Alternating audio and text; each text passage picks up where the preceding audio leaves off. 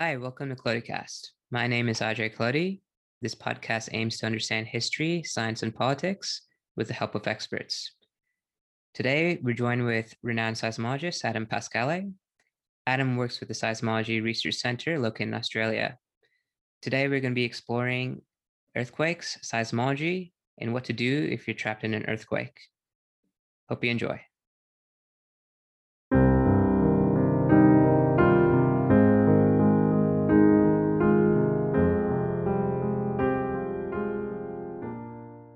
Hi, Adam. Welcome to the show. Starting off, I'd like to ask, who is Adam Pascale and why seismology? It's not the career I planned. I started working at the Seismology Research Centre after I graduated university. I studied computer science at what was Philip Institute of Technology back then and became RMIT University. And then at the end of that course, I didn't really have a path forward. So I just got a summer job in the basement of the building at the university where this weird little earthquake lab was. And yeah, I've been there ever since. So that was 30 years ago. That's interesting. Knowing little about seismology, I would assume you'd do something like physics or geology before venturing into seismology. I studied computer science, and there was an instrumentation stream, which sort of basically means computer control of instruments. And in the end, that's where I've ended up. I've gotten into designing the seismic instruments, so seismographs and software. So having that background in computer science has actually, come Beneficial. useful. So a lot of our staff don't have traditional geological backgrounds. Some do, obviously, but we've got a mix of people working for us. From then to now, what do you think makes you get up in the morning? What motivates you on a daily basis to pursue seismology? For a long time, it was just a job. I was processing data and doing field work, and eventually I've found that I really took a lot of joy from getting involved with the design of instruments and making them, user friendly and that sort of thing. So designing is really a passion now, and I'm fortunate to be in a position where I can choose to do that within my job in developing new instruments and new software for analysing earthquake data. That's a really high motivation for me to keep involved. Obviously, earthquakes are interesting when they happen, and this week's been pretty cool. That's my motivation.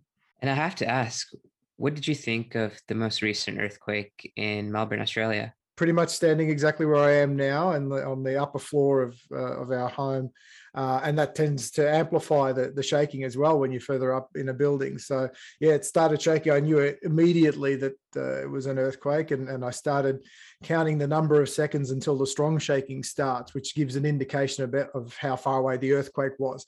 So yeah, pretty quickly, I had an idea of roughly how far away the earthquake was, and I assumed, given that distance, it was going to be another Maui earthquake like we had in 2012 that was also felt all across Melbourne. But within a couple of minutes, I'd gotten onto the computer and worked out exactly where it was and how big it was, and it's pretty incredible. Now, you work at the Seismology Research Center. Can you briefly explain what are the goals and aims of the center and what you do there? So when I joined, as I mentioned, it was part of RMIT University. Right. And in 1998, the university sold us to a private organisation where we continued doing what we were doing, which was traditional earthquake observatory operations, so running a network of seismographs, but also doing earthquake hazard evaluations, which is basically looking at a particular site and seeing what the chance of an earthquake is for that area for design purposes, like for dams and other structures. So we were doing that within the university. And then once we were commercialized, it sort of a little bit more focus on the instrumentation side of things came about. So we started to really do more in our development work in that area. And that's, yes, the three divisions of what we do now really are the earthquake network operation. So we have about 50 stations in our network that are sending us data throughout Southeast Australia. So that's one part. The other part is that earthquake hazard evaluation, that consulting work that we do. And the other side is the instrument and software design and manufacturing. So we do that here in Melbourne. Can you please expand for us? What do private and government organizations, what value do they derive from seismology services, especially from the research center? Mainly from emergency response. They've got emergency procedures that they need to follow after certain types of events, after fires or other emergencies. So earthquake is one aspect of that. So they have an emergency plan that they need to enact. And most of these the customers that use our services for an earthquake alarm service have large infrastructure that is vulnerable to earthquakes. So they need to know pretty quickly, how it affected their structure. Not so much how big the earthquake was and where it was. That's interesting and it goes along with it, but really how it affects their assets. And often they will have lots of assets that need to be evaluated. So they all have limited resources to be able to do that. So they need that prioritized as quickly as they can. So we work with them before an earthquake happens to say, these are where your assets are. These are what their relative vulnerabilities are. So if there was an earthquake of this size at this place, then that means this asset needs to be looked at first, and then this one and this one and this one. Now, in the case this week, it was such a large earthquake, everyone felt it, and they basically just jump into action straight away to get all of their major assets inspected as quickly as they can. But it's in when you have smaller events, which can be felt widely, but actually only really affecting, a few of their assets, they won't know where to send the people, their resources. So that's what we do. We try to help them focus their emergency response and give them exactly what they need, not just the latitude, longitude, depth, and magnitude. It's this asset would have received this sort of intensity of shaking, so you need to take the action plans related to that. So we try and do that within a couple of minutes of the earthquake happening. I know seismologists they don't have a structured routine. Can you paint us a picture of what you do on a daily or weekly basis to get a better understanding of what seismologist does? There's certain aspects of what we do are routine. So on a weekly basis, we're processing data from all of our stations that we're getting data from. So there's data streaming in from, as I said, dozens and dozens of stations. So we've got majorly one data analyst going through most of it with a couple of backups as well. We're locating every earthquake that we can see. And because generally in Southeast Australia, we don't have very many large events, we are often looking for very, very small events. And we have high density networks, so we can pick up very, very small earthquakes, less than magnitude 1, less than magnitude 0 in some cases. So because it's a logarithmic scale, but we can talk about that later if you want to get into that. So we're locating those earthquakes, and then we're producing a weekly map that we put on our social media. So we've got Instagram, Facebook, Twitter, and LinkedIn. We've put out maps every week of earthquake activity. Monday's one's going to be pretty intense compared to most weeks. This week we're going to have hundreds and hundreds. So that's the routine part of our earthquake operations. The other parts, we're constantly developing new software and hardware. So we're on our 7th generation of recording instrument. The data logger that we develop is a seismograph. A seismograph is a data logger combined with an earthquake sensor. So we don't make the sensors ourselves. We design our own data loggers. So that's important because seismic data loggers are not like most other ones. They need to have a very wide dynamic range. They can pick up very small and very large things. They need to run very quickly, hundreds of samples per second, rather than just logging, one sample every minute or 15 minutes like some other data loggers do.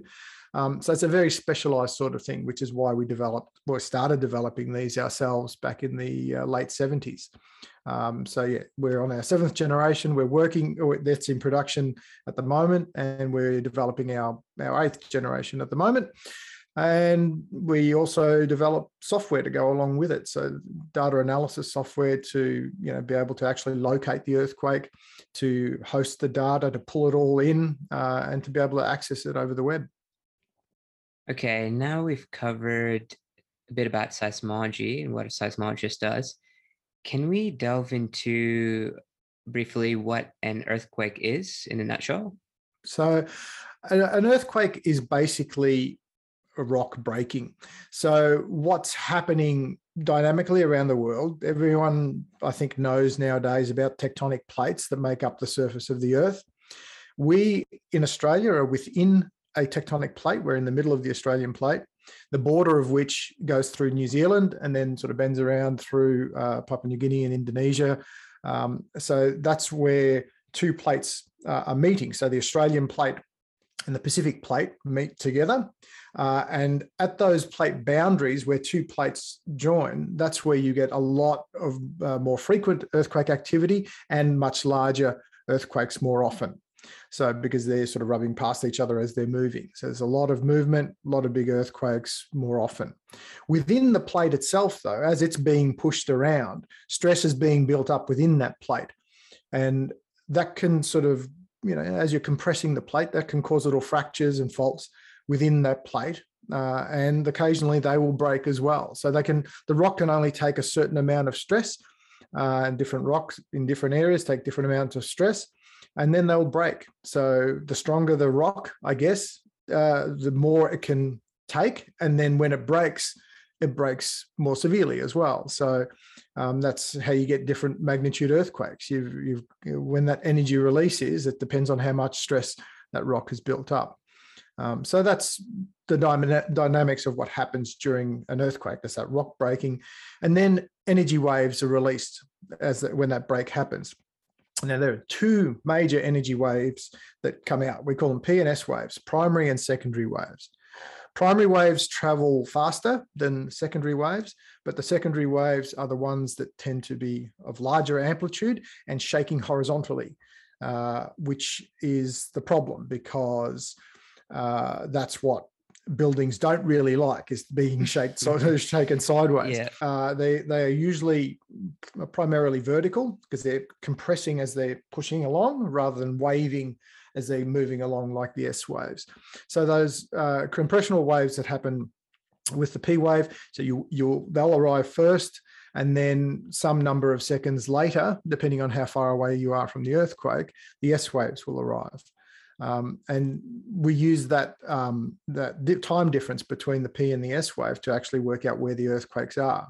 It's just triangulation. Basically, if you have at least 3 stations that have recorded the earthquake, you can work out where the earthquake is in 3D space.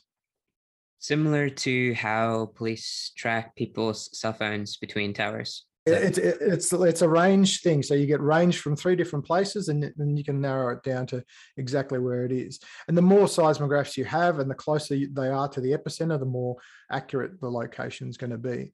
And depth plays a huge role in that. So if you can have a seismograph very close to where the earthquake is, you get a real good idea of how deep the earthquake is. And in this week's earthquake, we had stations within 50 kilometers of where that earthquake was, because it's a fairly active area, and we know when we put things in that area, and we work out that the depth of that earthquake was 12 kilometers, which is pretty standard. Sort of 10 to 12 kilometers is not unusual for our part of the world. And that's how we determine the location and depth and magnitude of an earthquake, is basically how much shaking it generated. Is that related to how seismologists calculate the magnitude as well, by the amount of waves? Yeah, so the amplitude of shaking at the different distances, we then calculate basically at 100 kilometers it shook 10 millimeters per second. At this station, that was closer, it shook more. So we average, there's a formula to work out the local Richter magnitude. So everyone's heard of the Richter magnitude. It's not really used scientifically these days, but we still use it ourselves to give a relative measure of the size of these earthquakes. So we estimate the Richter magnitude using that formula for each of our seismograph stations, average it out, and then that's how we get a magnitude. So more modern methods of calculating magnitude are called moment magnitude, where they're working out fault plane areas and things like that. It's a bit more difficult to understand, but to be consistent, we try and use the same sort of rough scale. So even though this is a local, this week's earthquake was local Richter magnitude 5.8, the moment magnitude works out to 5.9, but they're pretty similar. Can we go over the types of equipment that seismologists use? So the field equipment that we use is, the first part is the earthquake sensor. So this is a device that has usually 3 components in it, measuring north-south motion, east-west motion, and up-down motion. So it's a triaxial seismometer, we call it. So that produces an electrical signal, and we connect that to a data logger, which is the equipment that we develop ourselves at the Seismology Research Centre. So that data logger will collate that equipment, that data rather, and store it onto a memory card, and optionally stream that data onto the internet to our observatory. So we usually will connect it to a 4G modem nowadays, but you can also connect them to like other internet systems, satellite communication systems, whatever's available really. So it will stream that data remotely. To power those systems, you've got a battery and a solar panel usually, because they're remote. We want to have our stations as far away from noise sources and population and traffic as possible. So that usually means we don't have any power. So we're always running off battery power. So all of that equipment needs to be very low power consumption. So we make sure we design our equipment to operate that way. So that's generally what's out in the field, and that's what we put out in the field this week for some aftershock monitoring of this event as well. We had some gear sent down from Geoscience Australia in Canberra, who's the national authority for earthquakes in Australia. We went out there to install it for them because they've got travel restrictions due to COVID at the moment. So we're cooperating well and to get all this data. Are we using any AI or machine learning technology to analyze or predict these patterns or seismic waves, or is majority of the analysis done by humans? It's still very manual. We have never had enough activity to really justify developing that the machine learning ourselves. It is out there in the world. People are doing it. They're doing pattern matching of events. And that usually works well when you've got lots of events in the same place, like we're seeing now with all these aftershocks. It is very, very labor intensive to go through hundreds and hundreds of aftershocks and process each one. We're not usually in that situation. So I can see the real benefit of doing that at the moment, that we could just say, okay, this is what a Woods Point earthquake looks like. Go and find them all and match them up, rather than us having to locate each one. That's becoming more and more common nowadays. So there's a lot of researchers out there that are doing it. A lot of the code is open source. It's just about, how we integrate it into our software systems. And that's one of the things that we try and focus on, is all of that technology is out there, all of that code's being developed. And what we try and do is put it into a package that is really easy for researchers and students to use. And we haven't gotten to the point of integrating that machine learning stuff into it yet, but it's certainly on the cards down the track. Now, diving a little bit into the history of earthquakes, has our understanding fundamentally changed in the last 100 years, or has it been pretty much consistent with what we know and understand earthquakes to be? There's a lot of things have changed, and I mean, plate tectonics isn't that old an idea. Actually, people didn't really understand the way the Earth was made up for a long time. So that's really developed. In the 1960s, there was a real push for more earthquake monitoring around the world, and that was really when things started to ramp up. A lot more instrumentation was put out, and that's when we really started to learn about earthquakes, particularly in Australia. We didn't have very much in the way of seismographs until the late 50s, early 60s. And that's when we started learning about it here. The general understanding really is, the fundamentals are pretty well understood now as far as fault rupture mechanics and the different types of faults in different areas. The research that's going on nowadays is focused around looking at different areas and also looking at different ways of monitoring things and trying to understand things like slow slip events, which are things that don't, the land moving without there being earthquakes.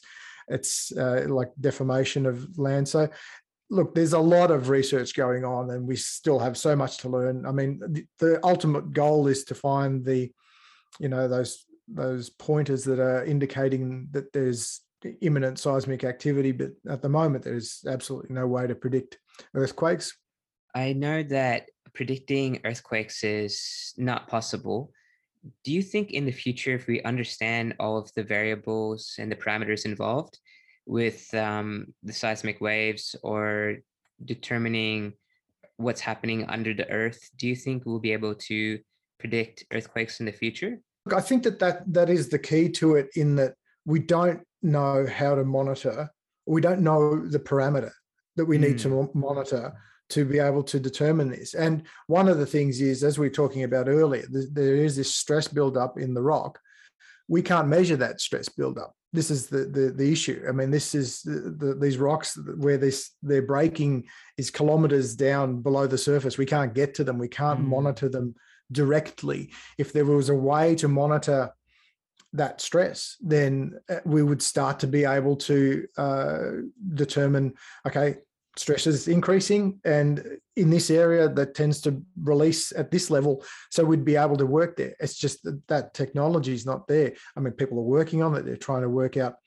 I've heard of things where they're measuring things in the atmosphere above known faults and seeing spikes in certain parameters before earthquakes.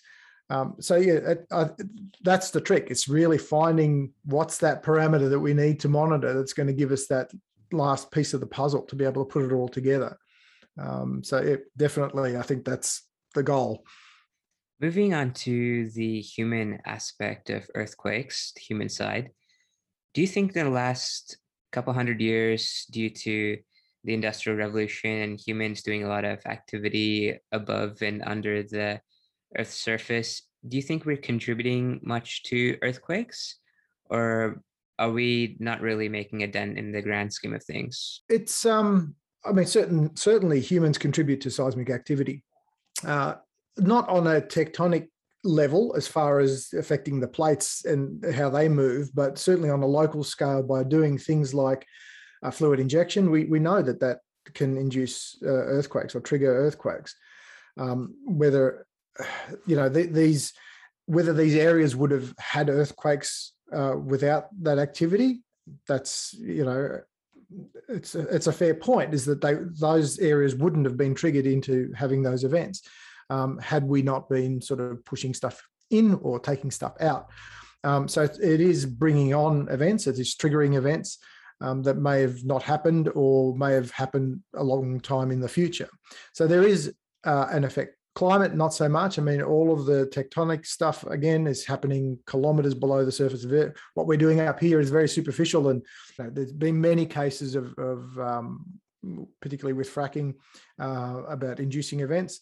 And the trick there really is to monitor it and regulate it, and putting in instrumentation in there to say, okay, we are seeing little fractures, and fractures are required. They're trying to open up fractures in the earth to be able for the resources to be extracted or injected. And to a certain level, that's going to be okay. But once it gets out of control, that's when it needs to be stopped. And that's, so it's manageable, but there are risks, obviously. Do you think humans in the last couple hundred years doing excavations or mining has affected the frequency rates of earthquakes? Or do you think that we just have better equipment to understand what's happening and catch these earthquakes happening. That's why we're seeing a higher frequency. Can you briefly elaborate on that? Sure. I mean, there's a lot of factors that are contributing to our improved levels of information, and I think that that's the key. Overall, earthquake activity is no different to what it's always been. I mean, it's been happening for millions of years before we got here, and it will continue to. So the overall rate of things is not really changing. What really has changed is our ability to detect them using better instrumentation, and in recent years, our ability to communicate that information to the public. So that it appears to the public there's a lot more stuff happening. There's more earthquakes, there's more tsunamis, there's more stuff happening. It's not really. It's just you're hearing about it more because we're able to communicate it more nowadays and more quickly. When I started 30 years ago, getting the word out was really difficult. Now I can just tweet and it's there and people are consuming it immediately. So I think those are the factors that give the perception that earthquakes are more frequent but they're not. They're pretty much the same rate as always. And there is you look at the rate of magnitude 1s and 2s and 3s, and it just hasn't really changed since we've started monitoring, and we suspect ever. And just trying to understand earthquake destruction, do you believe that population density and our ability to build larger and bigger buildings, and maybe even structurally, we haven't taken account of earthquakes in general, that's causing most of our damage and destruction from earthquakes? Or do you think there's earthquakes are just naturally that dangerous? Definitely the engineering around the structures is the biggest factor in damage from an earthquake.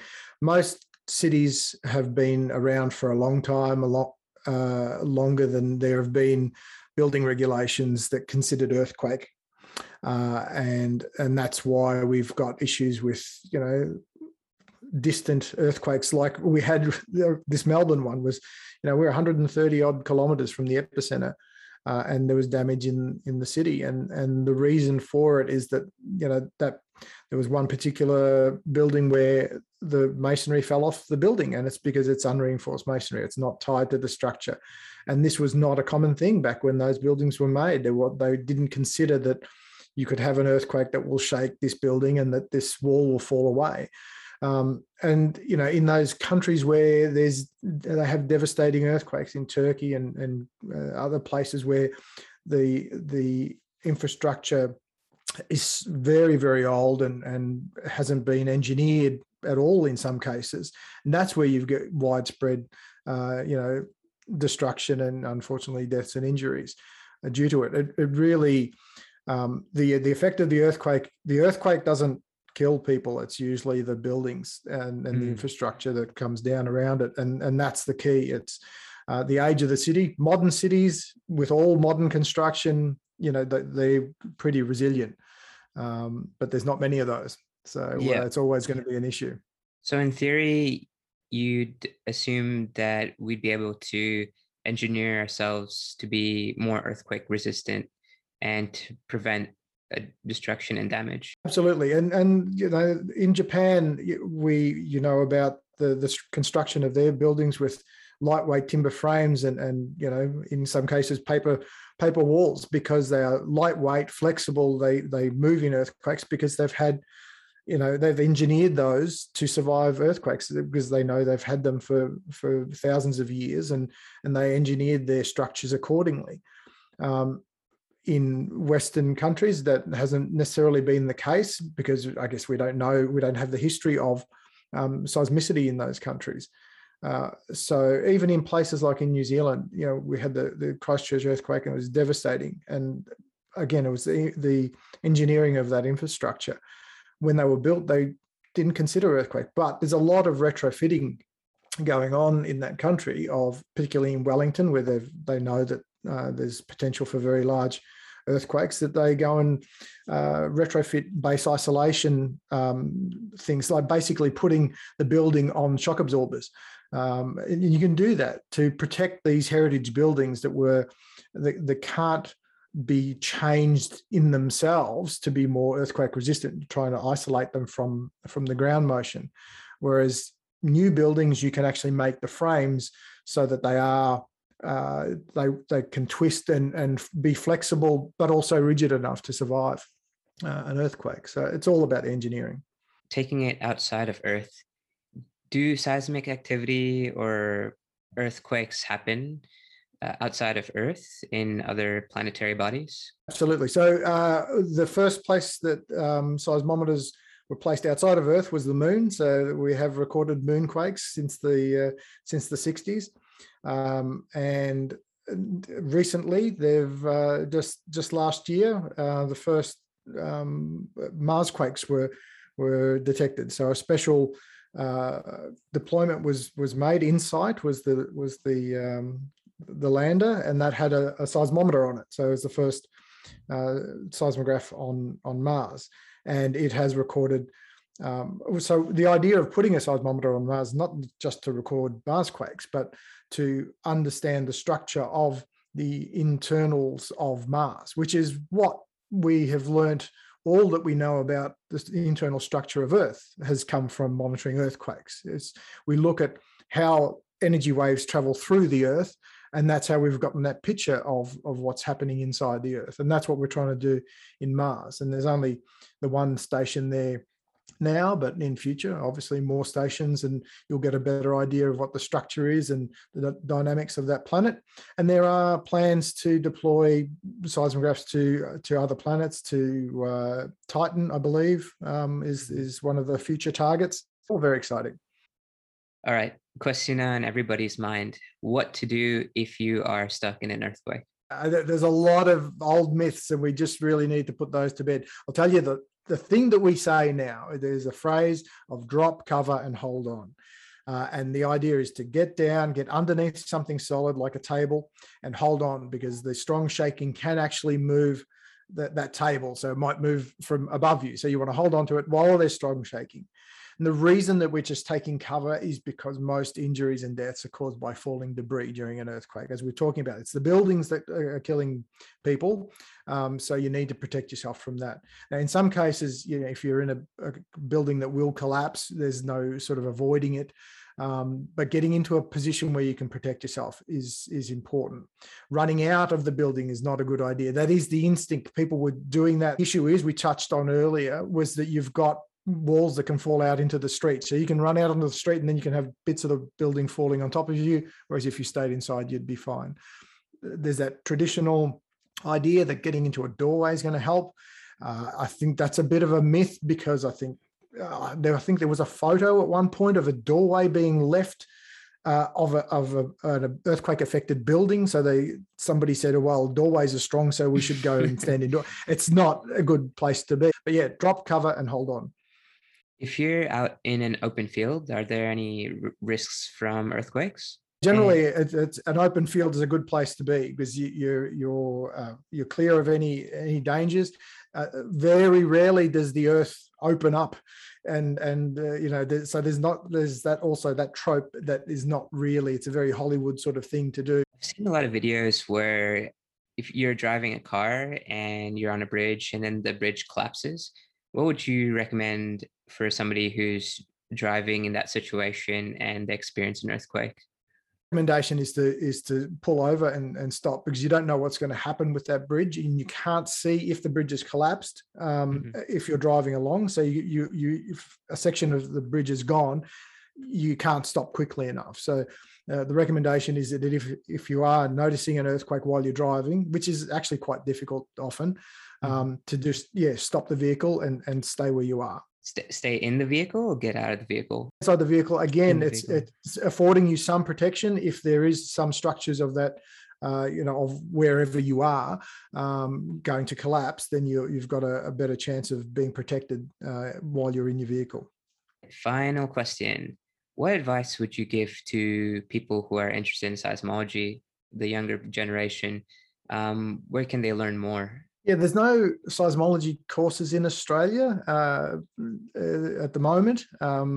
the nearest sort of things are in geology and engineering, civil engineering, those sorts of things, sort of understanding the dynamics of the earth and structures. Getting into that's where a lot of people are working at the moment and studying in universities. So, obviously physics and maths play a big part in what we do. So if you're studying those areas, that's very important. But there's a lot of aspects of what we do. I mean, as we said at the start, I came from a computer science background doing programming, and there's aspects of a lot of different disciplines within seismology. For what I do, I do art and video production and lots of other things. So you can find a niche of what you want to do. But really, the important thing is to, if you're really interested in doing something, spend some extra time teaching yourself some of those aspects outside of your normal sort of study thing. Don't necessarily just rely on what's being taught to you to give you the full picture. Do your own investigation, do your citizen science, and be passionate about it, and keep working towards it, and you'll get there. Lastly, where can we find out more about Adam Pascale and the Seismology Research Center? src.com.au. During the earthquake, that tends to go down because everyone tries to get it, which is why we've also moved to social media to get the word out during events. There's links to all of our social media on our website. So there's Facebook, Instagram, and Twitter and LinkedIn and whatnot, and YouTube. We have a YouTube channel where we occasionally put out a bit of information. src.com.au is the place to go. I think that's probably the best central resource for it. Yeah. Well, Adam, thank you so much for today. Thank you for taking time out to entertain me and our audience as well. Hopefully we'll see you in the next earthquake. My pleasure. Hi, before you leave, if you have any ideas to explore or people to speak to, please reach out to me at Audrey Clody on Twitter or at ClodyCast on YouTube. Hope to see you in the next podcast.